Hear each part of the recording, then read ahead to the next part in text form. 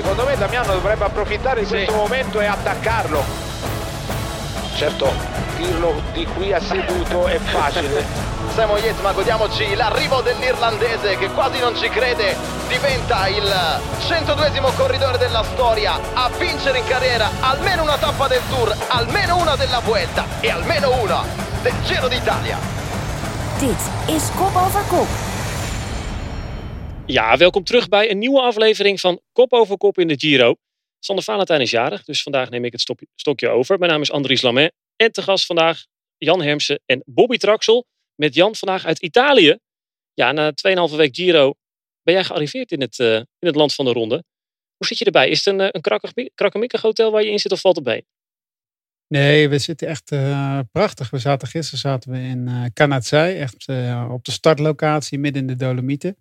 Echt een waanzinnige locatie. Waar de rustdag ook was voor de meeste renners. Waar het ook lekker weer is. Want mijn collega's die al 2 weken in Italië zijn, die hebben eigenlijk nog geen zon gezien. En sinds ik er ben, met mijn Italiaanse cameraman, is het lekker weer. En we zitten nu in Rovereto, een kilometer of 20 onder Trento, waar morgen de start is. Dus perfect. Mooi stadje. Plekje. Heb je al een adresje om te eten? Ja, zeker. We gaan naar een trattoria. Anders had ik er nog wel eentje. Ik heb daar een keer goed gegeten, jongen. Ho. Maar ja, doe gewoon je ding. We kennen ze allemaal daar wel. Net op tijd. Heerlijk, joh. Voordat de Giro voorbij is. Nog net op tijd ingevlogen. Mannen, we missen vandaag jullie vertrouwde host, Sander. Hij is jarig. Hij is ook dronken van vreugde. Moet je maar eens horen.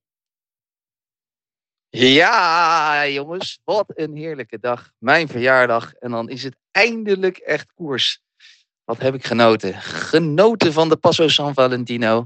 Genoten van die laatste klim. En ook wel genoten van Yates en Almeida. En een prachtige winnaar natuurlijk vandaag. Het is wat ik hoopte. Een etappe als een soort ode aan mij. Met een prachtige finale. En het kan allemaal nog. De Giro is weer open. Ik zie de toekomst rooskleurig tegemoet. Ik ga hier denk ik mijn eerste en misschien zelfs meteen laatste Budweiser van de dag nemen. En ik spreek iedereen morgen weer. Tot morgen. Ja, Bobby, dit klonk toch niet als zijn eerste Budweiser van de dag volgens mij, hè? Ja, dat zou kunnen. Maar dan heeft hij wel een hele tray met Belgisch bier vooraf gedronken. Want dat kan inderdaad niet, nee. Nee, die had hem al aan Groningen, denk ik. Wat voor dag is het vandaag eigenlijk? Het is woensdag toch of niet? Ja, ik heb wel het idee dat het weekend is. Maar als ik het dan zo hoor. Maar klinkt goed. Hij heeft een mooie dag gehad. Ik had eigenlijk wel verwacht dat hij dan gewoon zo'n taart to go naar ons had opgestuurd. Weet je wel? Ja. Dat je in ieder geval toch iets hebt dan. Op zijn minst. Nu in één keer een busje voor de deur stoppen. Kijk, helemaal naar Italië gereden. Namens Valentino. Er was genoeg Valentijn-spektakel vandaag te beleven. Daarover straks meer. Want wat gaan we doen vandaag? We hebben een bomvol programma. Onder andere omdat jij, Jan, natuurlijk ook allerlei renners aan hun shirt hebt getrokken bij de meet. Daar gaan we naar luisteren. We kijken terug op de etappe van vandaag. We gaan naar de ravitaillering met de dagelijkse prijsvraag. En we kijken vooruit naar een hele lange etappe van morgen. Etappe 18. Maar eerst dus de nabeschouwing van etappe 17. Na de rustdag trok het peloton zich vandaag weer in gang voor de slotweek van de Giro. Althans, slotweek. Het zijn slechts 5 ritten nog voor de boeg. Maar wel een paar loodzwaarden. Met vandaag aankomst op de Sega di Ala. Voor het eerst in de Ronde van Italië dat we daar aankwamen. En we kregen een spectaculair sluitstuk waarin op alle fronten van alles gebeurde. Alle vluchters werden teruggepakt op eenmaal na. Ja, ik kan het niet geloven, maar het is wel binnen voor Dan Martin, voor Israel Startup Nation. Ze hebben al het roze gedragen in deze Giro met De Marchi, maar dit is toch wel straf hoor. Dan Martin wint een etappe in de Giro nadat hij het ook al deed in de Tour en de Vuelta. De trilogie is compleet voor Dan Martin. En Almeida die komt hier als tweede over de finish als beste van de klassementsrenners. Ongelooflijk. Ja, de vlucht heeft het vaak gehaald deze Giro, maar aan de voet van de slotklim leek het er deze keer niet op. Slechts een dikke minuut voorsprong voor Martin en consorten. Bobby, hoe mogen we dit kunststukje van de Ier inschalen? Ja, is wel mooi. Ik moet wel zeggen dat het was vechten. Hij had natuurlijk ook, naar mijn mening, goede benen om deze Giro aan te vangen. Hij heeft ook een totaal andere voorbereiding gedaan dan überhaupt ooit gedaan. Geen Waalse klassiekers gereden dit jaar. En alles op de Giro gezet. Ik had persoonlijk hem op het podium gezet voor het einde van deze 3 weken in Milaan voor het hoofdpodium. Dat is niet gelukt. En ik merkte ook eigenlijk heel erg emotie in zijn stem. Door het feit van, het liep allemaal een beetje mis. Renners uitgevallen. Ze hadden natuurlijk een paar mooie ereplaatsen en een roze trui. Maar je voelde toch wel dat de druk toch wel redelijk hoog was op Dan Martin. En dat hij eigenlijk blij is dat hij hem heeft kunnen rondmaken, laat ik het zo ook maar zeggen. Maar als hij die druk al voelt, wat moet Froome dan wel niet voelen, denk ik dan bij mezelf. Ja, maar voor deze ronde weer even de druk van de ketel bij Israel Startup Nation. En Jan, die trilogie is dus compleet bij Martin. Rit al eerder gewonnen in de Vuelta en de Tour. Best wel lang geleden ook, 2011, 2013. Onze focus ligt eigenlijk al een paar weken op Mollema, die ook die trilogie compleet kan maken. Maar die Martin heeft ondertussen toch een chique erelijst, hè? Nog 2 monumenten erbij. Ja, en ik sprak hem eigenlijk niet, maar hij stond naast mij toen hij geïnterviewd werd. En hij maakte eigenlijk een hele relaxte indruk. En we hadden eigenlijk een afspraak met iemand anders. Dus, maar hij was echt heel vrolijk in de mixzone. Nou, dat kan soms wel wat zeggen. Zijn gezicht stond goed. En ik zei ook meteen van die gaat in ieder geval in de vlucht. Ja, en op die klim, het is wel een beetje een Dan Martin klim. Want het is wel... We zijn er met de auto naar boven gereden. Ik heb echt nog nooit zoiets vreselijks gezien eigenlijk. Ook de renners zeiden van tevoren, we hebben beelden gezien voor mijn neus van een overgevende Bardet. Het was echt een hele heftige klim waar ze vandaag op zijn. Ze zeggen de Zoncolan is een heftige klim, maar deze Segri Ala, dat is er eentje voor de toekomst. Maar goed, er liggen in Italië honderden van dit soort klimmetjes. Dus wat dat betreft, hebben ze nog keus genoeg. Mooie primeur in ieder geval voor deze klim in de Giro. Die zal toch wel wat angst inboezemen de volgende keer dat die wordt opgedaan. Je had het over Bardet. Het klassement, dat ging natuurlijk ook helemaal op zijn kop in de laatste kilometers. Bobby, het leek dat Bernal ongenaakbaar was. Ook de ploeg van Ineos weer met veel mannen vertegenwoordigd die laatste kilometers. En dan ging het toch mis. Zo 3 kilometer voor de meet. Een off-dag of denk je dat dit het begin van het einde is? Krijgen we toch nog een spannende, onverwachte ontknoping? Nou, ik heb daar 2 ideeën over. Ik zat met Michael Bogert, natuurlijk onze gast, bij de televisieshow van Kop Over Kop te kijken. En wij zeiden eigenlijk al op 60, 70 kilometer een beetje tegelijk van, hij zit heel anders op de fiets. Zou er iets met zijn rug zijn? Zou die nog niet goed zijn? Daar hebben we de hele tijd over discussiëren. Maar het zag er allemaal fantastisch uit. Dus wat maakt het uit? Tot op 3 kilometer van de meet wat je aangeeft. En toen hadden wij eigenlijk 2 dingen. Ik had zelf zoiets van, zou het de rug zijn? Zouden wij nooit te horen komen de komende dagen. Want dat houden ze dan zo stil mogelijk. Proberen ze toch in ieder geval Milaan te bereiken. En niet alle slapende honden wakker maken. Het tweede dingetje, waar het mij wel heel erg op leek, was echt gewoon een hongernok. Te weinig gegeten, te weinig energie tot zich genomen. En gewoon ineens parkeren. Hij heeft nog geluk gehad dat het eigenlijk dat laatste gedeelte van de beklimming. Want je had het gedeelte van, wat was het, 16,5% geloof ik dat het Jan was. En daarna vlakte het een beetje af. Waarvan je de laatste 1,5 kilometer was het nog maar 4,8, 5%. En daar heeft hij volgens mij een hoop goed gedaan door Martinez bij zich te hebben. En een beetje gemotiveerd en er doorheen gekomen. Ik denk als die laatste kilometer nog steeds aan 12% was, dat hij veel tijd was verloren. Ja, en je zegt het al, Martinez had hij bij zich. Dat was natuurlijk de zege voor Bernal. Die hem ook nog opzweept op die slotklim. Met, ik weet niet wat er gezegd wordt in het Spaans, maar dat zal hem toch ook geholpen hebben. Mooie beelden, ja. Wel jammer voor hemzelf, want hij staat op de 7e plek. Had Bernal dit niet voorgehad, dan had hij op dit moment 4e gestaan, denk ik. Vlak achter Simon Yates. Ja, en die Simon Yates samen met Almeida, dat waren eigenlijk de 2 betere qua klassementsmannen van Bernal. Nu hebben die 2 eerder al veel verloren. Stel, Bernal gaat er toch nog doorheen zakken, Jan. Wie is dan de grootste belager voor het klassement van Bernal? Wie kan die vaandel overnemen?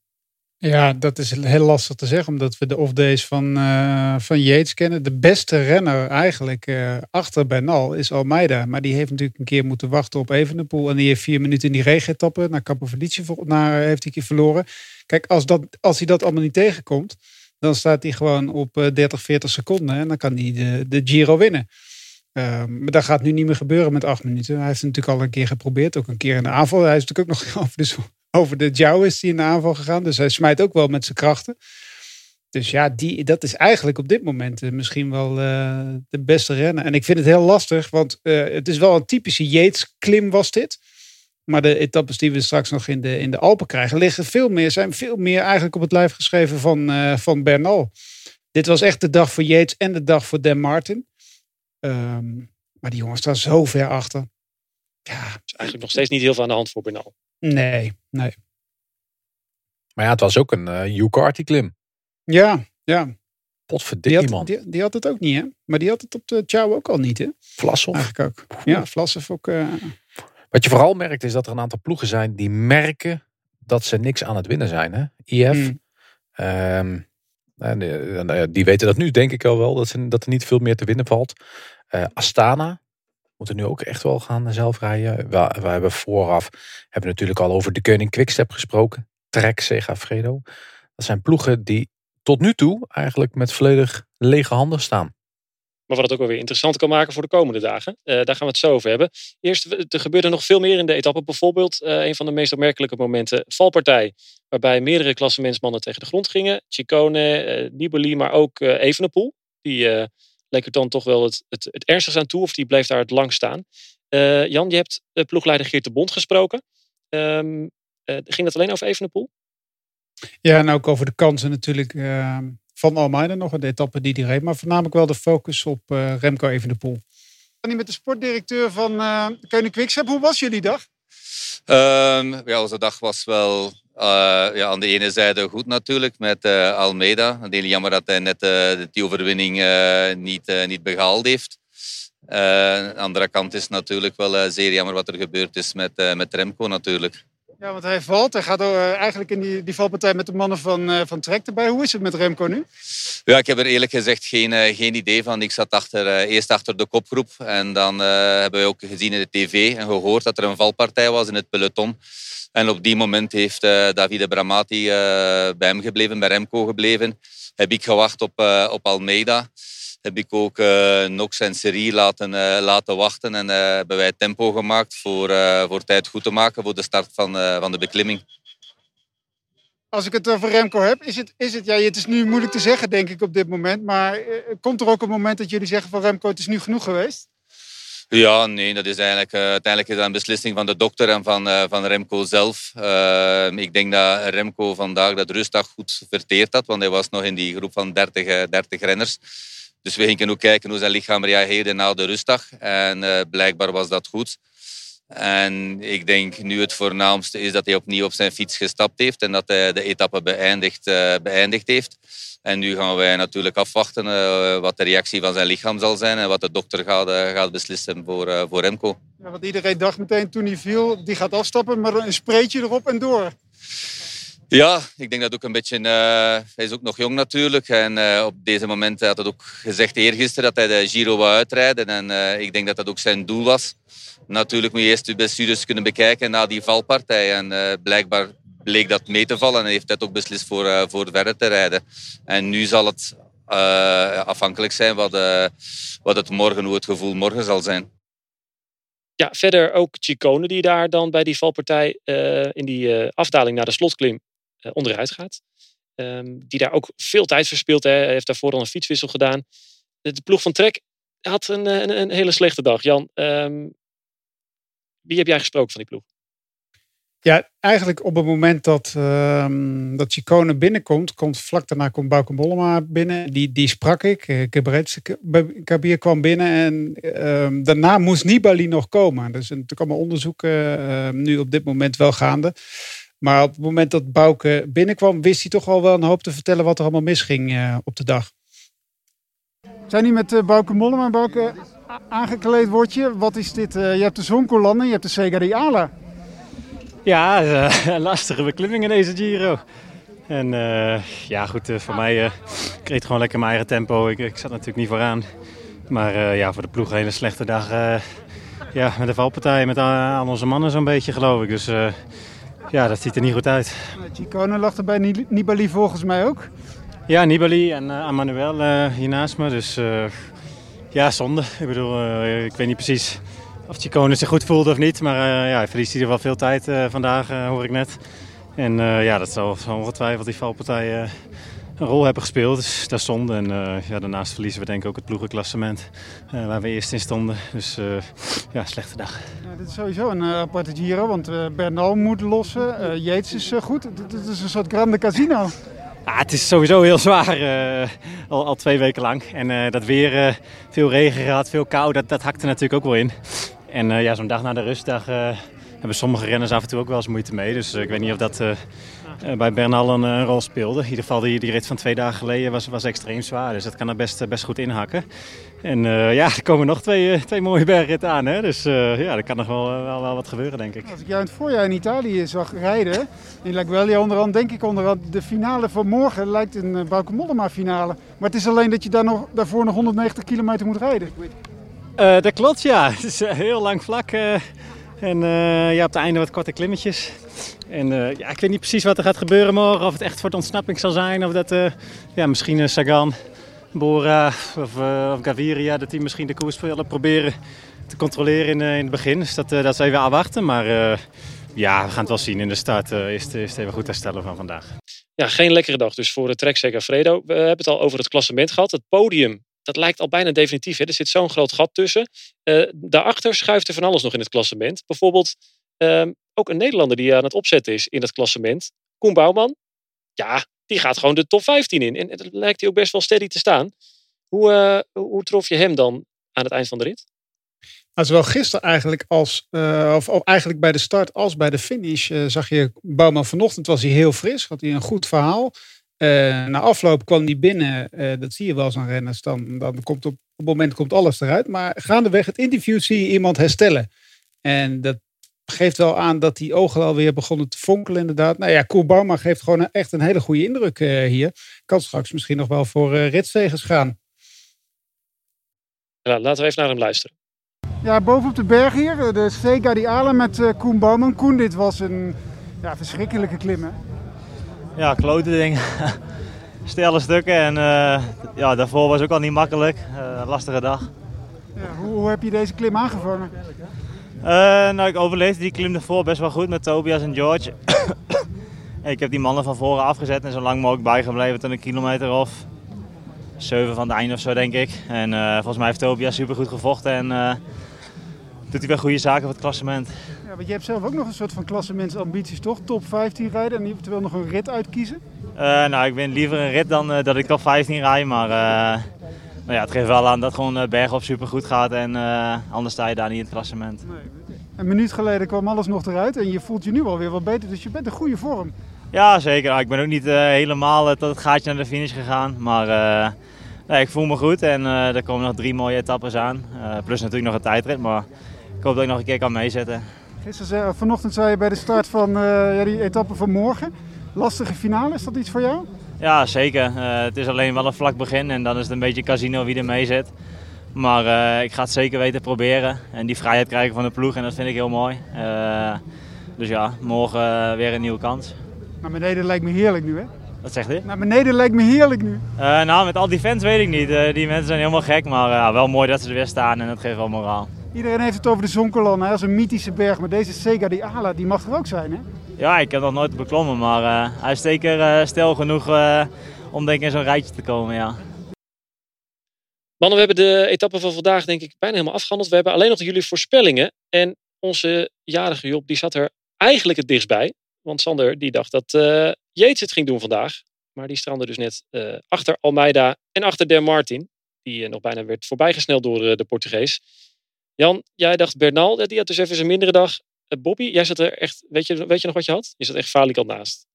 Ja, maar als die niet valt... Wint hij, hè? Dat komt nog. Het is het een of het ander bij Evenepoel, hè? Ja, weet je, het is gewoon lastig. En ik dacht dat hij de koers niet zou uitrijden. Ik dacht toen ik het zag en dat hij viel...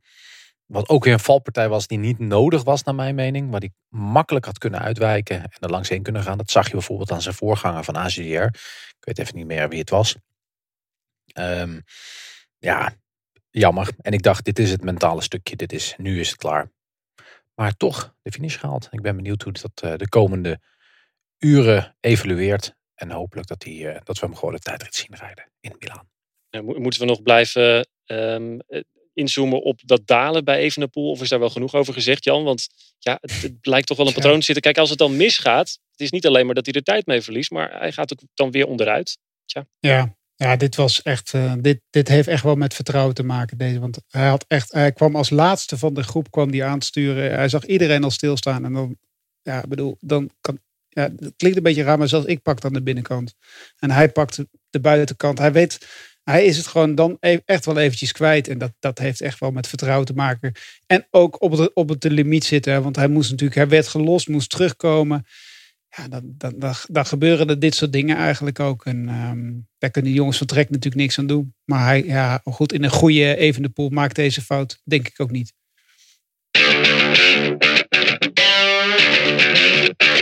En het is tijd voor de ravitaillering powered by Eurosport Nutrition. We hebben 2 uitslagen vandaag. Eerst de uitslag van de prijsvraag van afgelopen maandag. Etappe 16 was dat.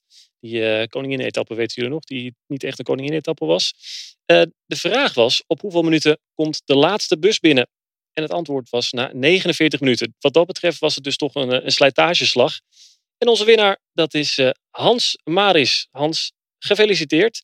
En dan de uitslag van de vraag van vandaag. Dat was namelijk de dag van Valentijn. San Valentino, de klim, daar ging het ook over. Met hoeveel voorsprong komt de kopgroep daar boven? Het goede antwoord was 2 minuten 15. En de man die daar dichtstbij staat met 2 minuten 23 was Job Steenbergen. Ja, Job, gefeliciteerd. En passant feliciteert hij ook nog Sander met zijn verjaardag. Dus jongens, wat een feest. Job, dat is een heel lang applaus. Daar houdt hij van, hè Sander, dat hij dan dit soort muziekjes verzamelt. Lekkere lange applausen.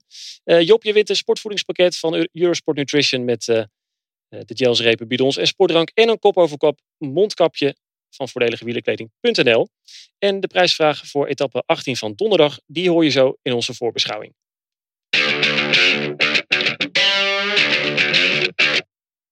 De etappe van donderdag, een beetje een vreemde eend in de bijt voor deze slotweek. Want we zitten dus in die magische derde week. Dan denk je, dan krijg je alleen maar hele slopende ritten.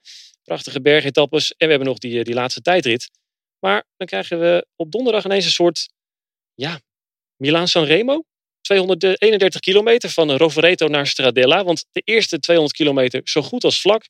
Dan nog een finale met 4 klimmetjes, waarvan de laatste top op zo'n 6 kilometer van de meet. En dan finishen we na een afdaling. Ja, ik dacht, Jan, dat klinkt een beetje als een mini Milaan-San Remo. Ja. En we hebben natuurlijk al een mini Strade Bianca gehad. Maar dit wordt gewoon een dag van 3 vluchters. We kennen ze allemaal. Die in de vlucht gaan. En we krijgen de mannen van Bora gaan de koers controleren. Om dit voor een mooi ritje voor Sagan voor te maken. Die kunnen dat wel gebruiken ook. Dit is op het lijf geschreven van Sagan. Maar ik had ook het idee dat onze vriend Ulissi een beetje beter aan het worden is. Dus het zou ook wel een mooi Ulissi-ritje zijn. En zelfs Bouke neigt er wel een beetje naar. Maar die gokt toch meer op de ritten straks in het Hogebergte. Ik dacht even dat dit een hele korte voorbeschouwing ging worden. Maar je zegt 3 man in de vlucht. En dan Bora die het controleert en Sagan wint. Bobby, ben je het daarmee eens? Want het is natuurlijk een Giro voor de vluchters. Tot nu toe lukt het vaker wel dan niet. Gaan we dat morgen in jouw ogen ook zien? Ja, ik denk wel we een vlucht krijgen van 15 tot 20 man. Dus het tegenovergestelde van wat Jan denkt. Ik denk dat er echt een lang gevecht gaat zijn voordat er een kopgroep weg is. Ik denk dat dit is de laatste kans voor de helft van het hele peloton. En ook wel veel andere ploegen die nog niks gewonnen hebben. Denk bijvoorbeeld ook aan de Koenig Quickstep met bijvoorbeeld een man als Honoré. Die morgen echt wel in die ontsnapping wil zitten. En uiteindelijk gaat de kopgroep het af moeten maken. En krijgen we dan nog een duel om de paarse trui? Want dit is eigenlijk ook de laatste dag waarbij, los van de tussensprints, er natuurlijk een heel pak punten te verdienen zijn. Dus Jan, je zei het al, Bora gaat namens Sagan het heft in handen nemen. Gaat misschien UAE het nog moeilijk maken met Gaviria?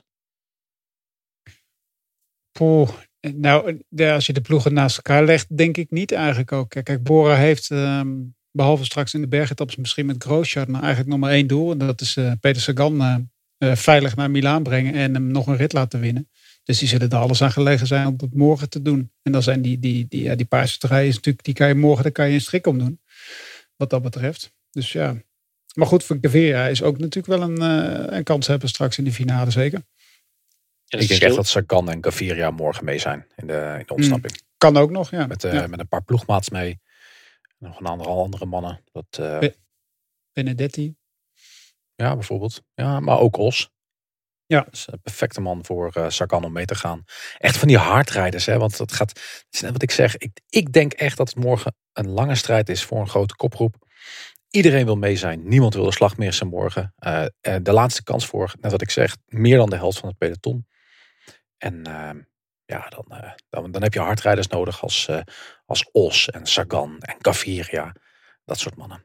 Ja, dat doet mijn volgende vraag die ik had dan misschien eigenlijk niet meer ter zake. Want ik vroeg me af, zitten de renners überhaupt nog op zo'n dag te wachten? Zo'n lange rit. Dat was vorig jaar nog reden voor een staking. Had toen ook te maken met slecht weer wat erbij was. Was toen ook een rit van ver boven de 200 kilometer. Maar ja, Jan, is het nou waar ze met daarna nog 2 zware bergetappes op zitten te wachten? Nou, je merkt wel dat een hele hoop renners echt wel op een tandvlees zitten. Het enige wat nog wel interessant zou kunnen zijn. Ik kijk hier naar buiten en eigenlijk ook naar de etappe van vandaag. Het waait nogal in Italië. Zeker in die vallei. De eerste 50 kilometer. Een stukje Po-vlakte erop. En het is ook geen lullig windje wat hier waait. En het wordt gewoon warm morgen. We gaan echt voor het eerst in deze Giro volgens mij temperaturen boven de 20. Misschien wel 25 graden krijgen als we richting Cremona gaan onder andere. Dus dat geeft ook weer een hele andere dimensie. Maar goed, dan maak ik het misschien veel spannender dan het is. Ik ga er eigenlijk ook vanuit dat we dat spektakel niet gaan krijgen. Want ja, god, de meeste mensen zijn echt wel blij dat ze nu nog in de Giro zitten. Want ik maakte een grapje aan Michel Cornelis, die stuurde een appje. Zei, als je deze Giro gewoon uitrijdt, dan rij je op het podium ongeveer. Want er zijn ook veel valpartijen. Er zijn veel mannen die echt niks meer kunnen. Dus dus het hakt er behoorlijk in. Dat hoor je van iedereen. Vooral het weer, hè, dat is echt wel een factor geweest ook. Maar als ik het goed begrijp, is dus sinds jij er bent, is het best wel lekker weer. Het zonnetje in huis, jongens. Dat is het altijd. Zo, inderdaad. Ja. Je kent het, hè? Volgend jaar gaan we vanaf dag 1 die kant op. We gaan straks naar de voorspellingen. Maar eerst vast de prijsvraag van de etappe van morgen. Etappe 18. We willen namelijk weten op welke plek een van de vrienden van de show eindigt. San Pietro Pieterseri.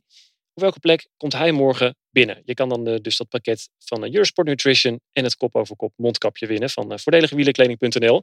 Maar dan wil ik graag weten, mannen, wat zijn jullie voorspellingen voor morgen? Want daar moeten we misschien een klein beetje nog inzoomen op die finale. Er zitten wel een paar klimmetjes bij. Bobby? Wie verwacht jij? Ik twijfel tussen 3 namen. Dat is volgens mij een beetje de aanpak van Jan, toch? Ja, precies. Dus ik gooi hem er ook maar gewoon in. Ik twijfel tussen Keizer, Gavagna of Honoré. De jongens die het Vlaamse voorjaar doen, moeten het gaan oplossen voor de mannen van de Koning Quickstep. Om niet met lege handen terug naar België te gaan. En dan zeg ik Honoré. Ik schrijf bij jou gewoon de Koning op. Als iemand van die ploeg wint, dan zit je goed. Jan, op wie zet jij je geld? Ik zag vandaag een uitermate geagiteerde Italiaan. Een klein Italiaantje, een driftkikkertje inderdaad. Een goede renner, snelle renner ook. En ik ga voor hem, het is een beetje wildcast, maar Vendrame lijkt me wel een mooi rennertje nog een keer morgen. En niet heel veel renners die deze Giro meerdere rit hebben gewonnen. Alleen Bernal en Ewan, denk ik. Dus Vendrame zou mooi zijn in dat rijtje. Dat dus voor etappe 18. We zijn namelijk weer aan het einde gekomen van Kop over Kop. Die 18e etappe die kun je volgen vanaf 11:30 al op Eurosport 1 en de Eurosport app. Etappe van naar Stradella. Met daarna natuurlijk de nabeschouwing van Sander Kleikers en Bobby Traxel. Met de gast morgen, Bobby. Iris Lappendel. En dat is natuurlijk zeker interessant ook met de Touringen Ladies Tour die op dit moment bezig is. Waar Wiebes vandaag wist te winnen. Dus hopelijk morgen weer Nederlands succes. Precies. En Jan weer van de partij aan de streep in Italië morgen. Vrijdagochtend dan is Kop over Kop weer. Gewoon weer met Sander Valentijn. Dus graag tot dan.